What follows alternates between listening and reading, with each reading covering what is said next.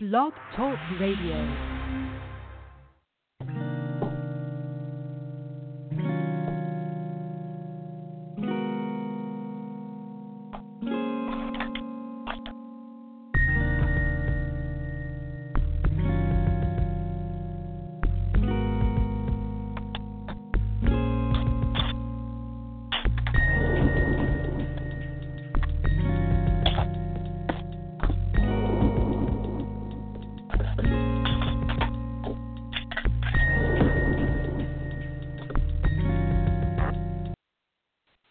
Good afternoon, and welcome to another episode of A Sound Heart Radio. God has created a qualitatively new humanity in Jesus, and we have subtitle Super Epigenetics. I'm going to be reading today from 2 Corinthians. 2 Corinthians chapter 5. And I'm going to be reading verses 16, 17, and 18. 2 Corinthians chapter 5, verses 16, 17, and 18.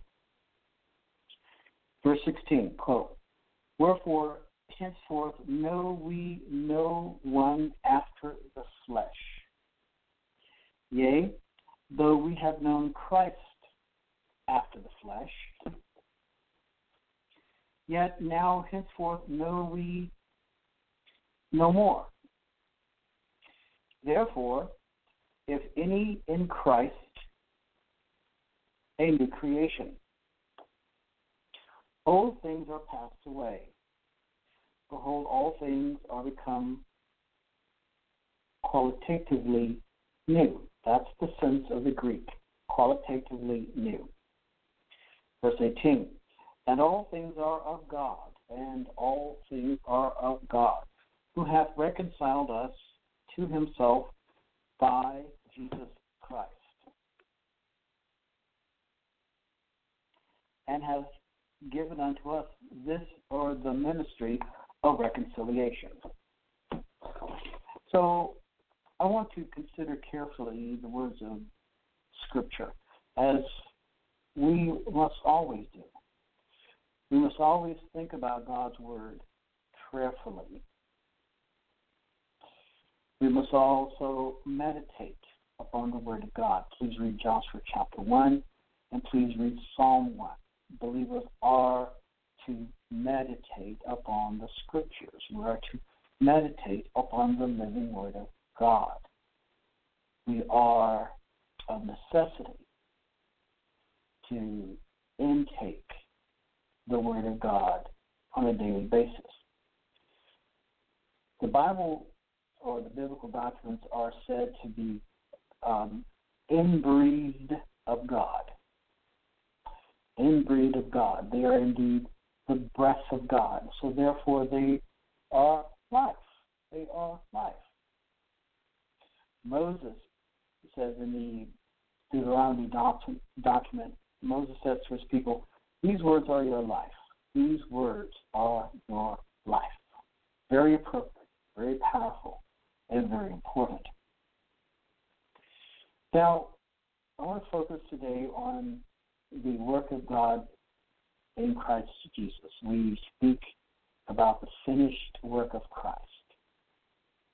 Tetelestai is the Greek word that Jesus yelled from the cross before his death. And we translate it in the three words, "It is finished." There is one word in Greek, tetelestai. It is finished in English. And so therefore the sacrifice, the ransom had been paid for humanity. Therefore, whosoever will may come. God is not willing that any should perish, but that all would come to a saving knowledge of Jesus Christ. Now, I want you to really think about what I'm going to say now. The Bible never says that we are to accept Christ as our personal Savior. The Bible never uses those words.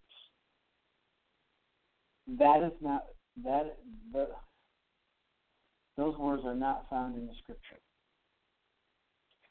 What we do have in the Scripture is the word believe. Believe. In John's Gospel, that particular word is used abundantly. That word believe is used abundantly. Believe is used 98 times in the Gospel of John. 98 times. Now, in its full meaning, the word believe, that is the verb, has the meaning of a continuing process of belief. A continuing process of belief that also involves progress. So this is the meaning of the word believe. And so, as I said earlier, the Bible never states that we are to receive Christ as our personal Savior. We are to believe. And the preposition that's used in the Greek is into. We are to believe into Jesus. We are to believe into Jesus. That's the Word of God. This is what God teaches. And so we would do well to understand the teaching of the Word. Now, in John 1:12 we have, but as many as received him, to them gave he power to become the sons of God, even to them that believe on his name.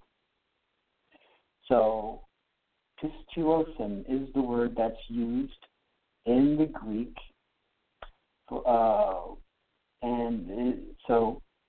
this is the word that's used in Hebrews chapter 11, pistis. Pseudo-personality is the word that is used here. So I want to emphasize that because I want there to be that clarity as to the teaching of the Scripture with regard to the person of Jesus. And now in John 2:23 we read, now when he was in Jerusalem at the Passover in the feast day, many believed in his name when they saw the miracles which he did. And so again, we have the word believed, of course, is a verb, and is epistusan is the word that's used. And so please understand what the Scripture teaches about the person of Jesus. Why am I emphasizing this? I'm emphasizing this because you must understand that what God has provided for us in the sacred documents all point to the person of Jesus. Jesus is the second Adam, and Paul speaks at length of the second Adam in his letter to the Romans. Now, I say Adam because in the Old Testament, Adam was never a proper noun. It was never a proper noun. If it were, I would say Adam. But it is the Adam. Now, the word, the Hebrew word for blood is dam, D-M-N. And so we have in the Old Testament, the Adam was created from the Adama, from the ground, A-D-A-M-A-H, Adama. So the Adam was created from the Adama. So, and we read in Genesis 3 about what happened with regard to the the fall of man, as is a theological term. So Jesus is called by Paul, or Yesu. Yesu is called by Paul the second Adam. And God created this new entity, this new supernatural entity called the church, that is the called out assembly through the Adam. So Jesus took upon himself the sin of the world, And so it is through the person of Jesus that you and I may have eternal life. And so please read Romans chapter 5 when you have a chance. For instance, in Romans 5, Paul writes, "Wherefore," in verse 12, quote, "as by one man sin entered into the world," this is Romans 5:12, "and death by sin. And so death passed upon all men, for that all have sinned." So the first Adam was the federal head of the race, and therefore all men fell through him. Now, verse 14, "Nevertheless, death reigned from Adam to Moses, even over them that had not sinned after the similitude of Adam's transgression, who is the figure of him who was to come." Speaking of the second Adam, that is the person of Jesus.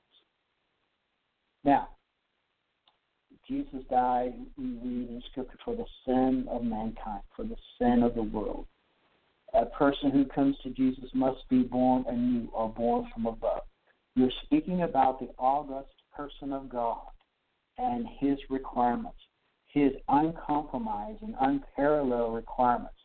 This is why when you and I are said to be saved by grace through faith, we receive the imputed righteousness of Christ. Not our own righteousness, but God reckons to our account the imputed righteousness of Christ. Therefore, God sees us in the person of Christ. We are made new in him. We are regenerated by the Holy Spirit through the baptism of the Spirit, and we are baptized into the body of Christ, the called out ones, or the ecclesia.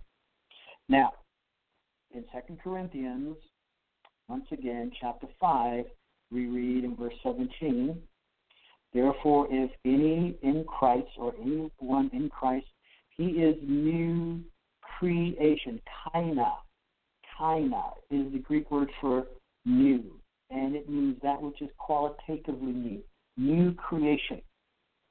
Old things, the word old here is paleos, old things.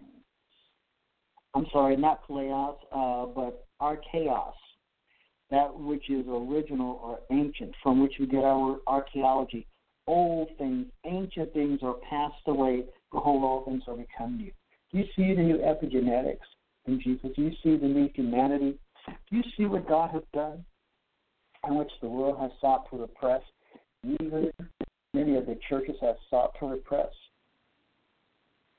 But God has done for you what God has done for us through Christ, that men may be elevated, by human psychology might be elevated, that the works of men might be elevated over the work of God. God has made you new, beloved, and God has made you something wonderful through the person of Jesus Christ. Believe it, lean on it, reckon on it, use it. Good afternoon. My name is Dr. Josiah Rich, and God bless you.